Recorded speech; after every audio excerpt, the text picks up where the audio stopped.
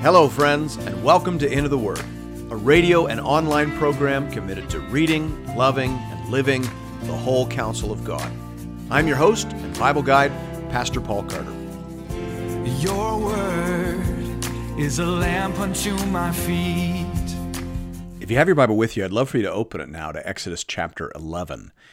The RMM plan has us looking at all of chapter 11 and about half of chapter 12 today. They've identified everything from 11:1 to 12:21 as a unit, and that is probably partly due to the lengths of the chapters involved. Chapter 11 is quite short, and then chapter 12 is quite long. And then it probably also has something to do with wanting to show the connection between the Passover and the 10th plague. Now, for the last couple of episodes, we've been working our way through a fairly major section in the book of Exodus that runs all the way from chapter 7, verse 8 through to chapter 11, verse 10. So obviously, we're coming to the end of that section today. We've been looking at the great power confrontation between God and Pharaoh. God has extended this confrontation in order to judge Pharaoh and in order to definitively display to all the watching world his own supreme and unrivaled sovereignty over all things. That demonstration comes to a climax now in the announcement of one final and terrible plague. Hear now the word of the Lord, beginning at verse 1. The Lord said to Moses, "Yet one plague more I will bring upon Pharaoh and upon Egypt. Afterward, he will let you go from here. When he lets you go, he will drive you away completely. Speak now in the hearing of the people, that they ask every man of his neighbor and every woman of her neighbor for silver and gold jewelry." And the Lord gave the people favor in the sight of the Egyptians. Moreover, the man Moses was very great in the land of Egypt, in the sight of Pharaoh's servants, and in the sight of the people. Now the NIV translates verse 1, "Now the Lord had said to Moses, I will bring one more plague on Pharaoh and on Egypt," meaning that this verse is intended to be heard in a resumptive or summative sense, and I think that's correct. Probably it is best to understand this whole encounter between Moses and Pharaoh to have happened at the same time as the one narrated at the end of chapter 10. So if you have your Bible open, look at that scene. So Moses' anger, which we'll meet in verse 8, is probably related to Pharaoh's just having pronounced a death sentence on him in chapter 10, verse 28. The Lord had said that there would be one last climactic plague, and he had said that he would harden Pharaoh's heart so as to ensure that we got here to this last climactic plague. And now, just like God had said, here we are. That's likely the right sense of it. We notice also here that God knows how to restore what the enemy has taken. Nobody gets away with anything at the end of the day. Those who have stolen will be forced to repay. In that sense, the Exodus is also a foreshadowing of the final judgment. Now, as a side note, this is why the Bible commends the attitude of meekness. Meekness is almost synonymous with faith in the Bible because meekness understands that you don't have to fight and claw and set the house on fire to get what you deserve. Meekness understands that because of the final judgment of God, you will get justice. If you have faith in God, you will get mercy and justice. And that's what we're seeing here. Think of this mountain of jewelry as a sort of mass reparation. The Israelites are being justly compensated for the mistreatment and abuse they have suffered in Egypt. Thanks be to God. We pick up the story again at verse 4. So Moses said, "Thus says the Lord, about midnight I will go out in the midst of Egypt, and every firstborn in the land of Egypt shall die. From the firstborn of Pharaoh, who sits on his throne, even to the firstborn of the slave girl who is behind the handmill, and all the firstborn of the cattle. There shall be a great cry throughout all the land of Egypt, such as there has never been, nor ever will be again. But not a dog shall growl against any of the people of Israel, either man or beast, that you may know that the Lord makes a distinction between Egypt and Israel. And all these your servants shall come down to me, and bow down to me, saying, Get out, you and all the people who follow you. And after that I will go out. And he went out from Pharaoh in hot anger. So again, this is probably all the same encounter as the one narrated in chapter 10. Pharaoh tells Moses to get out from his presence. And he says that if he comes back, he will be killed. Moses says, fine, as you say, this is our last meeting. But know this, there will be one more great plague, after which your officials will come down to me, come down the dais from where they're standing before you. They will come down to me and beg me to leave. Your people will pay us to leave. God himself will break our chains. He will move through your land and exact a heavy price for the enslavement and genocide that you and your forefathers have effected. He said that, and he went out from Pharaoh in hot anger. Verse 9. Then the Lord said to Moses, Pharaoh will not listen to you, that my wonders may be multiplied in the land of Egypt. Moses and Aaron did all these wonders before Pharaoh, and the Lord hardened Pharaoh's heart, and he did not let the people of Israel go out of his land.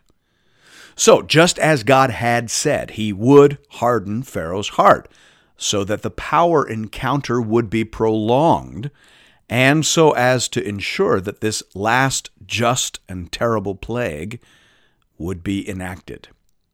Now, as I mentioned, the RMM plan has us reading the first half of chapter 12 as well. We pick up the story at verse 1. The Lord said to Moses and Aaron in the land of Egypt, This month shall be for you the beginning of months. It shall be the first month of the year for you. Let's just pause here and notice something very important. In verse 1, the text says explicitly that the Lord said these things to Moses and Aaron in the land of Egypt. The location is given because it marks this as the exception to the general rule that all laws were given to Israel in the desert. I mentioned already that there is a certain gospel shape to the book of Exodus, if I can use that term. The first half of the book tells the story of Israel's redemption. The second half, beginning at chapter 20, verse 1, tells the story of the law that God gave in order to show Israel how to live as a saved people. That's important. Law comes after redemption. But this law, as it were, is given inside the climax of their redemption, its purpose being to show them how to remember, relate to, and commemorate their redemption. In a sense, it's parallel to what Jesus said to the disciples on the night he was betrayed. Luke 22, verse 19, This is my body, which is given for you. Do this in remembrance of me. In both cases, a law is given, the keeping of which does not add to the work of their redemption, but that rather reflects upon and commemorates the work of their redemption. And I think that's important for us to see. We should also notice that this act of redemption represents a whole new start for the people of Israel. In verse 2, we're told that the Passover month will become now the first month of the year for you. The point is that salvation is like being born again. It's a whole new start for the people of Israel in the Old Testament, as well as for those who are born again in Christ in the New Testament. Thanks be to God. We pick up the story in verse 3. Tell all the congregation of Israel that on the 10th day of this month every man shall take a lamb, according to their fathers' houses, a lamb for a household. And if the household is too small for a lamb, then he and his nearest neighbor shall take according to the number of persons. According to what each can eat, you shall make your count for the lamb. Your lamb shall be without blemish, a male a year old. You may take it from the sheep or from the goats, and you shall keep it until the 14th day of this month, when the whole assembly of the congregation of Israel shall kill their lambs at twilight. So the Passover meal is going to be a family meal. This is an interesting festival in the sense that there is no role here for the professional priesthood, which of course didn't exist yet anyway at this point in the story. The head of the household would function as the priest. He would select and prepare a lamb or a goat, a young male less than a year old. This event and the subsequent remembrance of this event is to take place on the 14th day of what came to be known as the month of Nisan, which would be in late March or early April, according to our calendar. The key is that it was to be at the midpoint of the month, meaning the point at which the moon would be at its fullest and brightest, which will become very important shortly in this story. Verse 7. Then they shall take some of the blood and put it on the 2 doorposts and the lintel of the houses in which they eat it. They shall eat the flesh that night, roasted on the fire. With unleavened bread and bitter herbs they shall eat it. Do not eat any of it raw or boiled in water, but roasted, its head with its legs and its inner parts. And you shall let none of it remain until the morning. Anything that remains until the morning you shall burn.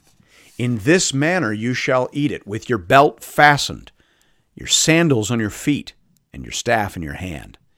And you shall eat it in haste. It is the Lord's Passover.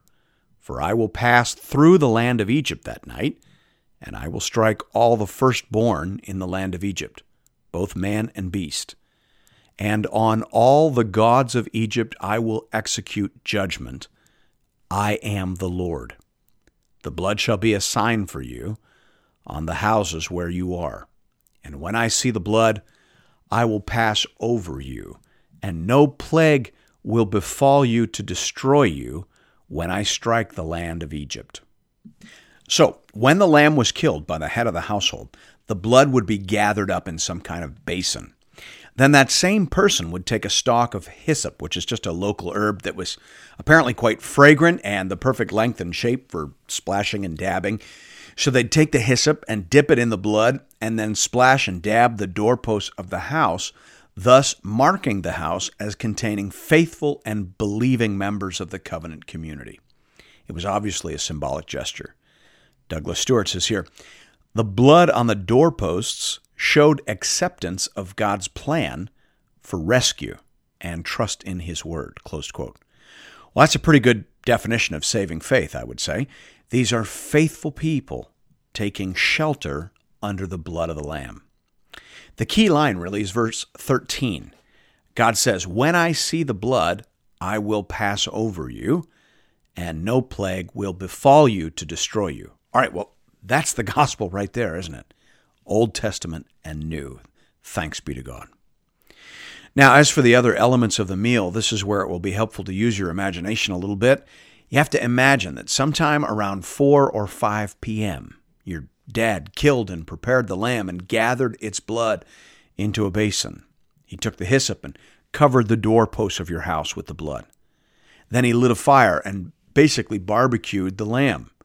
Then he told everyone in the household to pack up their things and to get dressed for travel, which you did while the lamb was cooking over the fire. Then a couple of hours later, when it was dark, you gathered together, standing and fully packed and dressed and ready to go, and you ate a meal together. With the roasted lamb, you had bitter herbs. This may have been a garnish on the lamb, or it may have been a type of side dish, a sort of salad. We're not entirely sure. And with that, you also had some unleavened bread, what we call matzos. As you ate, you started hearing the screams and hysterical wailing of your neighbors. You drew a little closer together and you ate a little faster because you knew that on this night, very shortly, everything was about to change.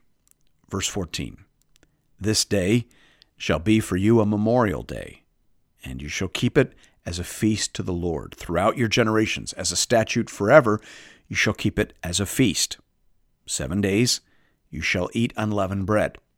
On the first day you shall remove leaven out of your houses. For if anyone eats what is leavened from the first day until the 7th day, that person shall be cut off from Israel. On the first day you shall hold a holy assembly, and on the 7th day a holy assembly. No work shall be done on those days, but what everyone needs to eat, that alone may be prepared by you.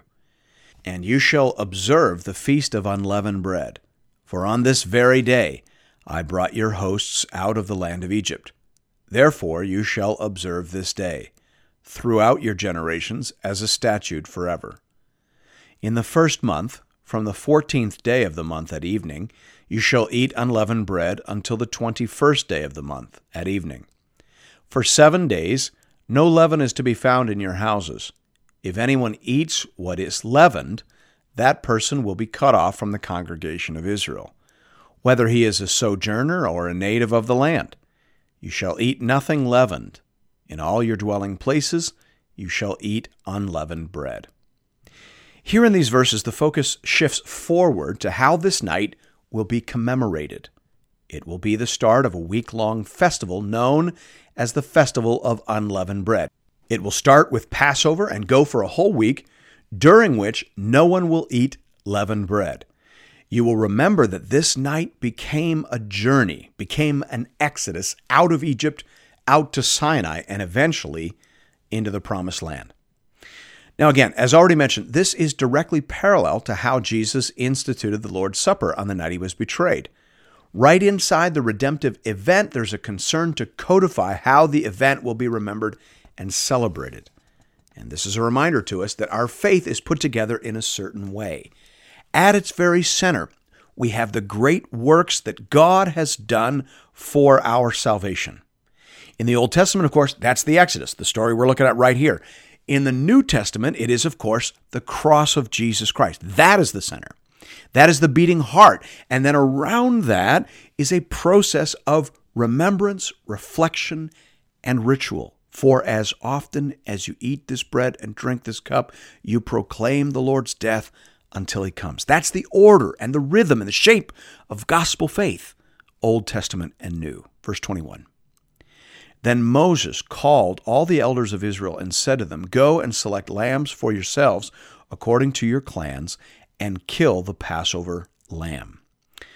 So this brings us to the end of the laws and instructions that the Lord gave to Moses and positions us to return to the story of the actual events of the night that changed the world. Thanks be to God. And thank you for listening to Into the Word. If you're interested in additional resources or previous episodes and series, you can find those over the website at www.intotheword.ca. You can also check us out on Facebook, and I hope you do. We have a growing community of Bible readers over there, and we post daily encouragements and conversation starters. Hope to see you there. And I hope to see you again tomorrow, right here, for another episode of Into the Word.